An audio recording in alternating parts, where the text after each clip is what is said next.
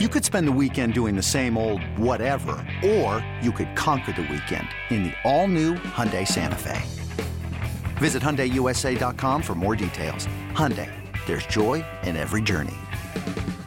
Nerds! Today's episode is sponsored by NerdWallet's Smart Money Podcast. Ready to expand your financial game? NerdWallet can coach you on smart strategies like choosing investments, finding your next credit card, and setting a budget that works for you. Score major points towards your summer vacation by learning expert tips for choosing a high-yield savings account and how to build wealth by investing in index funds. Slide into summer with smarter decisions in 2024. Follow NerdWallet's Smart Money Podcast on your favorite podcast app. Future you will thank you. We've talked a lot about the offense, Kayla. There's obviously the defensive perspective of this as well. Yeah. We know that Spags has been the defensive coordinator for this run of success for the Chiefs, but they have never been particularly great. They get by, they are passable, but great was only for that 1 8-game stretch during the Super Bowl run when everything clicked together and they found the perfect way to kind of make it all happen. This is going to be the youngest defense in the NFL. And it actually makes me excited because for years I've been begging Spags to just play young players who are more athletic rather than the old guys he trusts. And I know that this kind of throws him off because he likes to trust veteran players. But I don't know. It seems like a positive if I don't have to watch guys like Sorensen and Neiman play 60% of the snaps for this team. Are you going to miss Dirty Dan at all? I mean, I don't know. I guess ask me in the playoffs. That's when he showed up. Right. Maybe then. He's good for like block and kick. He had big moments. He had huge moments. And then he had terrible moments. I mean, just needed a little more consistency. But I mean, if you think I'm ever just going to be sitting around and be like, I wonder what Dan's up. Like, probably not. I don't. Like, the way that season ended, it's been like a slowly declining thing. They got maximum out of a guy who was a 7th-round draft pick. I mean, they got maximum value. He started for their team. He was a member. He made the key stop in the Houston game on the fake punt, all that stuff. But I'm not going to miss him because Spags can't help himself. Everyone has every coach, I think, has kind of like a blind spot, or we all do, whether it be like verbally or like we all have the things that we clutch to when we're weakest. I don't know what it is, Kayla. I don't know what you're, we don't know each other well enough. We all have tics or things. Yeah, it's a long list, right? We all have things we clutch to in those moments. Spags clutched to veteran players. His defense was struggling. Andy clutches to not running the football. It doesn't really matter. But no, I mean, I think there's more swing in it. I don't think the defense is automatically bad. I think a lot of it comes down to the pass rush. Mm-hmm. Who are you most looking forward to on defense this year? Out of the new guys. I mean, I want to say Karlaftis because he's a rookie, but the answer is probably Dunlap. He's the most important. Well, they went from my stance before they signed Dunlap was they have a bad defensive line. They will be a bad pass rush team. There's nothing you can do about it based on the players they have. When they added Dunlap, they added an 8-sack guy. And then Karlaftis looked good in the preseason. All of a sudden, you had hopes that maybe there was potential with the defensive line where they could be somewhere in the middle. And if there's somewhere in the middle, they can at least protect themselves. Because, Kayla, I mean, they've got a 6th-round, 4th-year player in Rashad Fenton who wasn't starting last year. They've got L'Jarius Sneed, who's in year. He's still young. And then they're starting, most likely, Trent McDuffie or Joshua Williams or Jalen Watson. It's a super young secondary. They kind of need a pass rush to do it. Like, I'm excited to see Chris Jones in his natural spot. But, I mean, if it's not Dunlap for you, then who is it? New guys? Yeah.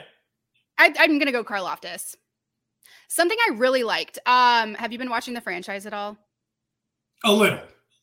Well, so like it depends. We keep trying to find ourselves clips on there and then make fun of each other on the show. And I don't want to bring it up Nick because there was a Jodie Fortson. I think I heard your voice on there one day. That's possible. Yeah. Yeah. No, but they showed Frank Clark pulling Karlaftis aside, giving him pointers. I love that they're working together outside of practices. I love it when veteran players check their egos at the door and realize that we need to gel as a team. We are better when we're working together. We're better when we're lifting up these younger guys, these rookies. And I just love that he's taking his veteran status and taking time to help out a rookie and make him better. And hopefully then that makes our defense better. This is that's my kumbaya moment for today. Well, that's nice. This is probably going to sound, I'm going to regret it. Oh no. I'm buying into the Frank Clark resurgence. Really? I mean, I know that it's just like, oh, he lost some weight because he stopped treating his body like a dumpster, like most of us do. And I haven't stopped doing that, but like, he started to treat his body better and he looks thinner and like resurgence is limited. I don't think he's going to show up and get 12 sacks this year. But for a guy who's been trending in the wrong direction every single year he's been in Kansas City, 8 sacks to 6.5 to 4.5, I think 6 or 7 sack Frank Clark is plausible. I think that's why I still believe in the upper end potential of the defense, because for the first time, and it's not as good as this one, so I guess forgive the comparison. For the first time since they had Justin Houston and Tamba Hali on the same defense and they had like legitimate pass rushers all on a team together, this is the first time they've had that since then. So the entire Spags time, he's never had a pass rush unit that's this complete. True. Because if I believe, and that requires me to believe in the Frank Clark resurgence, but Chris Jones, Frank Clark, Karlaftis, and in the research, like we talked about, like the resurgent Frank Clark and all that, Chris Jones, it completes an actual unit, Dunlap. Yeah. That's what I was trying to think of. It completes, Dunlap capable of 8 sacks. That's what he gets on average per year. Chris Jones capable of 10 sacks. That's what he gets on average per year. If Karlaftis can be a 5 or 6 sack guy, if Frank Clark can be a 6 or 7 sack guy, that is a legitimate pass rush. If you just add up those 4 numbers and then assume, like they do every year, they'll get 5 or 6 out of the linebacker crew, they're like 15th in the NFL in sacks if all those things come together. I think that's where I kind of buy it. Maybe you don't. Maybe you want to wait to see Frank Clark, which is reasonable, but I'm kind of buying into the resurgence. I'm buying into the resurgence too. Speaking of linebackers, I'm really pumped to see what Nick Bolton does in his second year. They've dubbed him the quarterback of the defense. Is this because you're a Missouri gal? It absolutely is. And I was going to bring that up to Nick as well. No, he made us so proud last year. He had 112 sacks, 70 solo, 42 assisted. He had a really stellar rookie season, I feel like. And I think he's only going to get better this season. Bring it on. So he's already better than Willie Gay. This is my whole thing about drafting. I hate drafting linebackers for this reason, because it's like, well, we took Willie Gay. He's pretty good. Look, he's pretty fast. They take another one, and he's great. I think Nick Bolton was instantly looked comfortable versus the whole year of Willie Gay. I'm like, okay, but you want to take linebackers every year? That sounds like a headache. That's a non-valuable position. And yet Nick Bolton somehow, I guess, I'm supposed to assume that maybe that's why they were willing to let go of Tyrann Mathieu, because someone has to be in charge. It's Justin Reed, I guess. But I didn't think about that. Does. Well, someone has to be the leader on defense. Justin Reed just got here. Mathieu did it when he first got here, but when Mathieu got here, he was a 2-time All-Pro. Justin Reed was a safety for the Houston Texans. There's no accolades to put at the back end of that list. He's a very good safety for the Houston Texans, but he didn't come with the pedigree he did. They instantly slapped the green dot on Nick Bolton. So I assume that's that. The only problem is, do you think Nick Bolton can save a defense single-handedly? Because middle linebackers, you almost have to be like Fred Warner to do that. I don't know that, and I don't know that Nick Bolton's that. You might love him, Caleb, but I don't know if he's the one of the 2 best inside linebackers in the NFL yet. Something you're going to learn about me. I will always die on the hill for the things, people I love. It's blind optimism. I don't know what it is, but if I'm all in on you, I'm all in on you. And you're all in on Nick Bolton? Whether that makes me look stupid down the road or not, yes. I think it's fine. I don't even know if I'm all in on Frank Clark, but loyal to a fault. So just any Missouri player, or just specifically Nick Bolton because you like the way he plays? All Missouri players, including Drew Lock. Oh man, even Drew Lock? Oh, but he didn't even get the starting job in Seattle. I know, and we like Drew Lock here. His dad's great, Andy. They've got a good foothold in Kansas City. I kind of hope he succeeds, but it's not going good. It was tough for me when he was with Denver because I wanted him to do well, but I also hate the Broncos. So it's easier for me to root for him now in Seattle. Well, but yeah, that's probably fair for most Chiefs fans. I can't believe that Geno Smith is still starting in the year 2022. That notion to me is, and look, the Chiefs were always kind of surrounded by him because people were mad they didn't take him all the way back in that 2012 draft when they took Eric Fisher instead, and what might be the worst first round of all time. What, are you a big Eric Fisher guy too, or is that bad? You don't like Eric Fisher? No, I do. I like him. He's good. Oh, okay. He's good. No, but people wanted him to take Geno Smith because at the time they didn't have a quarterback still that they liked. Oh, okay. They didn't even have Alex Smith then. They were just floating around aimlessly, hoping one day a quarterback would show up. I'll say that with the Chiefs and the defense and all that stuff is because what the Chiefs can do defensively somewhat is going to be dictated by what the rest of this conference looks like and what the rest of the division looks like. So, the next question is, their defense is in trouble because they're rookies, right? They'll have growing pains. I think Spags essentially admitted that. But specifically because of the division they play in, they're not going to have much time to figure it out. I think that's why people are asking, like, is this finally the year they get knocked out of the AFC West? And honestly, they can't this basketball treatment, whether you like that analogy or not, treatment now. Do not pick the Chiefs to lose the AFC West until they lose it. Amen. If they win it this year, they will have the second longest streak in the NFL. And the biggest problem is that while the Chiefs probably have more questions on their roster, they don't have questions at the single biggest areas, coach and quarterback. And no other team can say that about coach in the AFC West. Took the words right out of my mouth. I think there's no way, in my personal opinion, that we do not win the AFC West again this year. I know what every other team has done in our division this offseason. I don't care. I have all the faith in Patrick and Andy, and everyone else is going to show up because of them. I guess some of it is, do you think Herbert's winning the MVP this year? Because if he wins the MVP, then he'll have to win the division. I don't think that he can't win the MVP. I put a bet on him. I put a bet on him and Patrick. Well, I got to hedge my bets. Come on. It's futures. We have a running list of our bets. Well, I don't think everybody wants my personal little bets. I don't think anybody wants to follow me for the – Nick will tell you I'm a pretty terrible gambler in general. So I'm actually not bad. You're okay? I'm okay. I think I was up at my last gig, so. Okay. And you track? See, I don't even track it that hard. I was just using up all these free bets because it just got legal here in – so I live in Missouri, but in Kansas it became legal. And in Kansas City, we're right at the state line. I don't know, man. I made like $800 worth of free bets this weekend. So I'm up, obviously, this weekend off of free money. But, I didn't win all those bets. Someone had a great Labor Day. Some of those were future bets and mixing them up in MVP. Because I think the only team I took seriously to win the division that's not the Chiefs is the Chargers. Do you think the Raiders or the Broncos can do it? If it's not the Chiefs. If it's not the Chiefs, I want to say Chargers, but we say this every year, and they always find a way to lose it. I don't know what to do about the Chargers. Is it the coach? I don't know. I hope it's not the Chargers because obviously I'm living in LA and I hate being that close to Chargers fans. And well, you'd have no problem getting tickets to this. They might be taking the lead in my most hated AFC West opponent over. It always used to be Denver and the Raiders, and now it might be the Chargers for me, honestly. Maybe it's just because they're the biggest threat. 2015. I know. And that's probably why I don't believe in Denver. They haven't beaten the Chiefs since 2015. Do we think Russell Wilson's going to turn it around? 2015. What was I doing in 2015? Trying to figure my life out in St. Louis. How old were you? I don't know how old you are now. I guess we should have asked that ahead of time. How old are you?